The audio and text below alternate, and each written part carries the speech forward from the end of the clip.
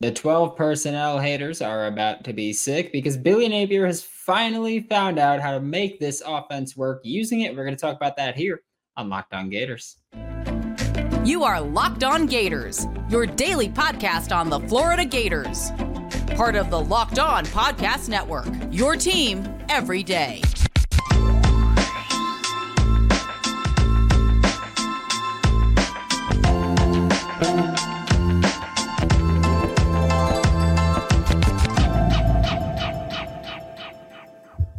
Hello and welcome back to another episode of Locked On Gators, part of the Locked On Podcast Network, your team every day. Thanks for making Locked On Gators your first listen of the day. We are available daily and free wherever you listen to podcasts. Happy Tuesday. I'm Brandon Olson. Find me on Twitter at WNS_Brandon. Find all my written work with Whole 9 Sports, Giants Country, NFL 33. Download the Game Time app, create an account, and use code LOCKEDONCollege for $20 off your first purchase. Also, sign up for Subtext. Join the Locked On Gators Subtext. The link's in the description below.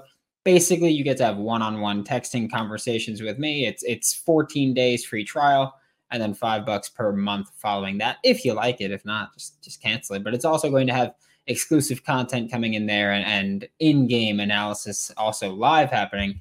But now we're talking about 12 personnel for the Florida Gators because I know the fan base.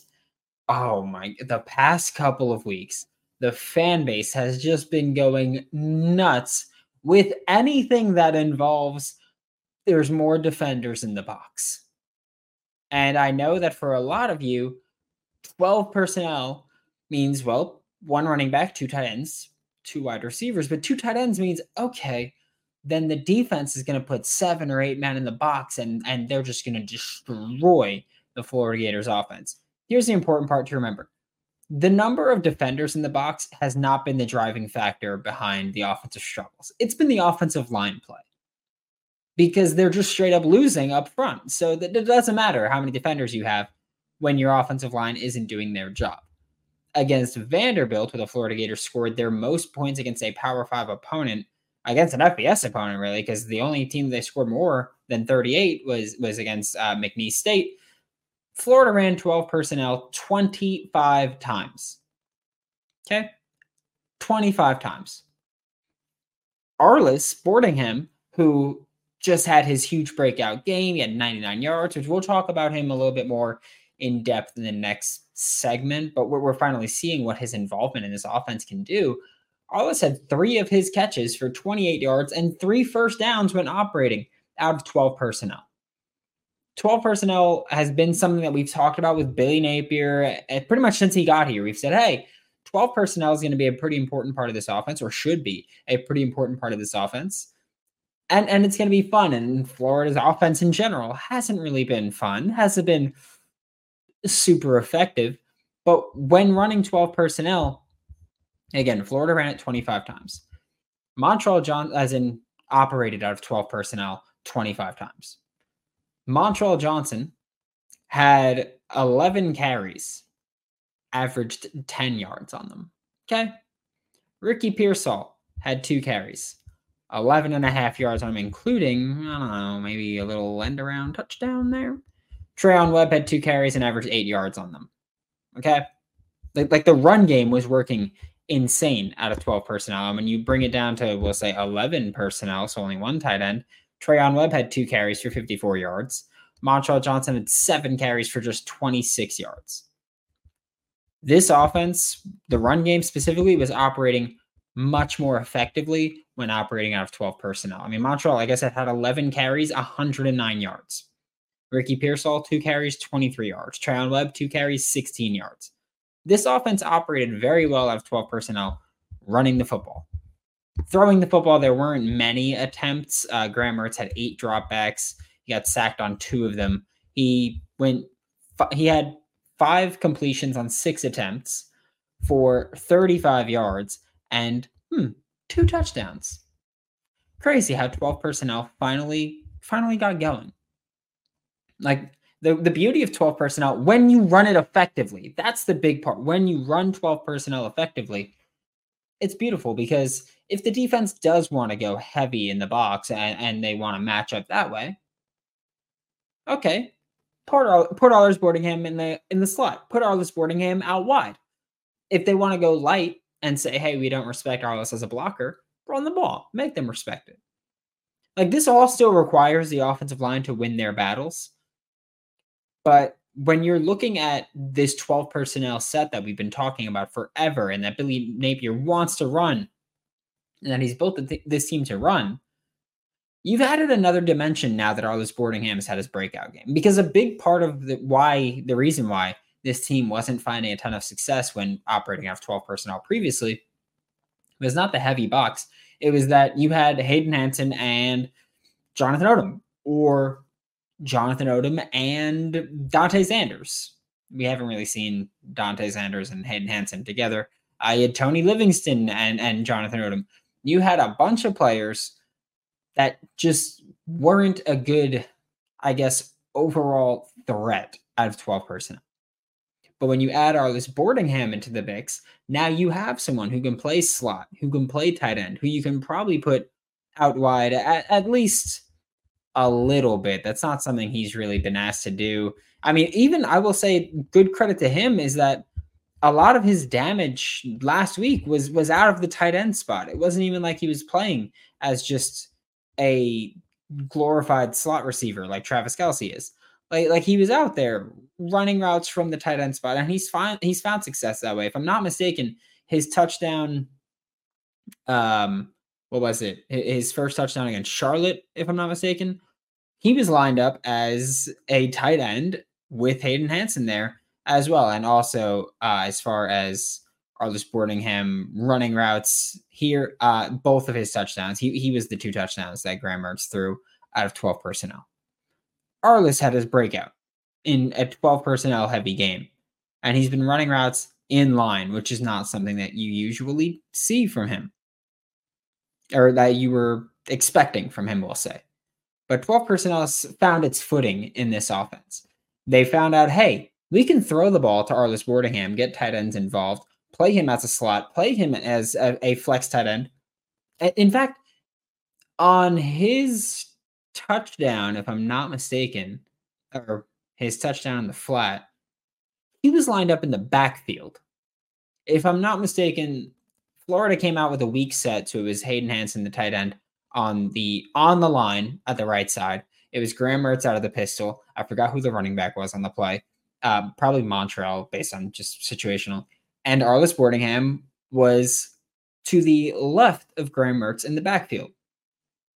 Graham Mertz ran the fake. It was boot slide, so Arlis was the one running into the flat, and he got the check down there. And that's 12 personnel. That's using him effectively. That's getting Arlis Boardingham in space and letting him make plays. So for his breakout game to happen now, you look at, I'm not going to say, oh yeah, Florida scoring 40 against everyone. No, but you're looking at a more efficient offense than you had before. With Arlis, if he can maintain this level of play, and I mean this level of play, I don't mean this level of production. We don't need 100-yard games from the tight end every single week. However, maintaining just that level of play and being a threat there really opens up 12 personnel completely, but especially when you look at what Arlis Boardingham brings to the table as what he's supposed to be. Because again, don't forget, in high school, he was more of a receiver than anything else, and he came into Florida to play tight end. So he's kind of had his breakout that way. Now it's about maintaining that. And also for Billy Napier as a play caller to not only maintain this level of involvement, but also evolve the level of involvement here from the tight end spot, which we'll talk about in just a minute. But before we talk about that, let me tell you, PrizePicks has been the best way for me to make money playing daily fantasy sports this year. And if you've got skills, you can turn $10 into $250 with a few easy taps and research. It's simple and easy to play with quick withdrawals too. That's what makes PrizePicks the #1 daily fantasy sports app. I had a little 3B hit this week by taking Zay Flowers more than 43 receiving yards, Tua Tagovailoa having more than 275 passing yards, and Cooper Kupp having more than 63 receiving yards, which Cooper Kupp had a Cooper Kupp game, which thanks, PrizePicks. Appreciate you for that, for giving me that. Go to prizepicks.com/lockedoncollege and use code LockedOnCollege for a first deposit match up to $100. PrizePicks is daily fantasy sports made easy. Today's episode of Locked On Gators is also brought to you by Game Time. And look, the Florida Gators season, there's only a few home games left, okay? And if you want to see how it goes, maybe a win against South Carolina changes that. Maybe a loss changes that. Whatever. Game Time's the place where you have the luxury of making that last-minute decision. Because Game Time's the place for last-minute ticket deals. The Game Time guarantee means you'll always get the best price. And if you find tickets in the same section and row for less, Game Time will credit you 110% of the difference. Snag tickets without the stress or without the hassle. Download the Game Time app, create an account, and use code LOCKEDONCOLLEGE for $20 off your first purchase. Terms do apply. That's code LOCKEDONCOLLEGE for $20 with Game Time. So download Game Time today. Last-minute tickets, lowest price guaranteed. Thanks again for making Locked On Gators your first listen of the day. We are available daily and free wherever you listen to podcasts. Please do be sure to join the Locked On Gators Discord. The link's in the description below if you want to do that. That's free and always will be, even with subtext being a part of this now. Subtext is just really another way to get more involved and more supportive. But we're talking about Arlis Boardingham. This whole episode is 12 personnel because guess what? Tight end is my favorite position on offense, and we've talked about that a lot. This was the Arlis Boardingham breakout game. Okay, Arlis Boardingham had 99 yards, just a smidge away from 100, but 99 yards, which in the entire country, entire FBS level, 99 yards, fourth most from a tight end this past weekend. Fourth most, okay? That means that he was only behind, guess who? Brock Bowers with 132, David Martin Robinson with 108, Sean Brown with 103, and he was tied with Trent Penix at 99. And I think it's important to acknowledge that. However, I also think it's important to acknowledge that not only was this a breakout game for Arlis Boardingham as a pass catcher, this was a breakout game for Arlis Boardingham as a blocker. Not that he was this world-beating blocking tight end, but this was his best game as a blocker, at least in my opinion. This was Arlis Boardingham's best game as a blocker so far with the Gators, but just overall as a run blocker and pass blocker. He's not really asked to pass block. If I'm not mistaken, he had like maybe 2 chances where he was pass blocking because he should never be pass blocking. Like let's call it what it is. He should never be pass blocking. Okay. He is a pass catching tight end first and foremost. Shouldn't be pass blocking. We acknowledge that. Cool. But as a run blocker, I think this was maybe his best game, which is big because he's had a couple of performances before. Like he looked good against Charlotte, but it was Charlotte. He looked good against McNeese, but it was McNeese. But when you look at Tennessee, he looked bad as a run blocker. When you look at Kentucky, he looked borderline unplayable as a run blocker. And then you have this game against Vanderbilt. And I understand, yes, it's Vanderbilt. They're near the bottom of the SEC. This is still a Power 5 SEC program that Arlis Boardingham struggled against previously, but he came out against Vanderbilt and he played a good game as a blocker. And he deserves that credit for taking that next step because that also ties into 12 personnel. Because if he can't block, then teams don't have to respect the 12 personnel. They're basically like, okay, this is glorified 11, which again, 12 personnel is 1 running back, 2 tight ends. 11 personnel, 1 running back, 1 tight end. First number is running back, second number is tight ends. I would like to see Arlis Boardingham, and by evolve here, I don't mean him personally needing to evolve. I mean that this is what I was talking about earlier when I said this is where Billy Napier has to evolve his involvement with Arlis Boardingham. Graham Mertz has been all right when pushing the ball downfield. And I mean all right because, yeah, he's connected on some passes and they picked up big yards and he's thrown the ball up for Caleb Douglas to win a jump ball and stuff like that. We've also seen him overshoot someone, lead them too far, whatever you want to say. And again, this is when he's not being pressured because I'm not really faulting him too much for being all pressured. It's been all right, not great. Having Arlis Boardingham run up the seams could open up this offense even more in two major ways. One, you now have a vertical threat to run over the middle of the field. Okay? Go straight up, challenge safeties if they want to play cover 2. You now have someone splitting that zone. And if you don't pick it up, huge play. If you do pick it up, you could open up space for someone else. But having Arlis Boardingham work more vertically up the seams, it helps Florida, because I think that helps Graham Mertz a lot by not being forced to, and I feel like this is kind of an overlooked part here, and I don't think we talk about, like, Graham Mertz doesn't have an awesome arm. We know that. But now when he pushes the ball 30 yards downfield, he's not also having to get it across to the other side of the field at the sidelines. If he's working up the seams, he can just hit the seams and it's in front of him. And he could maybe get a little bit more zip on that ball deep down over the middle. So you can have someone throwing it 30 yards downfield, not to the sideline. However, Arlis working deep over the middle, like here's the other way that helps open up the offense. Arlis Boardingham just being a threat over the middle of the field. Again, I'm not saying you have to force feed him over the middle of the field. I don't like saying you have to force feed anybody that isn't a true number one receiver or a running back. But having Arlis Boardingham run over the seams, that could free up receivers running down the sideline on the right side. Okay, that could have, let's say you have Arlis Boardingham running up the seam, and on the same side, you have, we'll say, healthy Caleb Douglas. And healthy Caleb Douglas is relevant for this part. Healthy Caleb Douglas. If you see too high look beforehand, 2 safeties, that means that you're probably getting cover 2 or cover 4. If it's cover 2 and you have Arlis Boardingham running straight up the middle, that's the soft spot, by the way. But also you have the whole shot on the right side because the safety has to make a decision as to who he's going to cover. So you should have someone open deep down the field, especially if it's Caleb Douglas here, which I know right now he's hurt. But when he's healthy, you'll have Caleb Douglas there, because if it's cover 4 and you have Caleb Douglas one-on-one with a corner, you can usually rely on Caleb Douglas to win those jump balls. Okay? If it's cover 3, you want to work the seam anyway.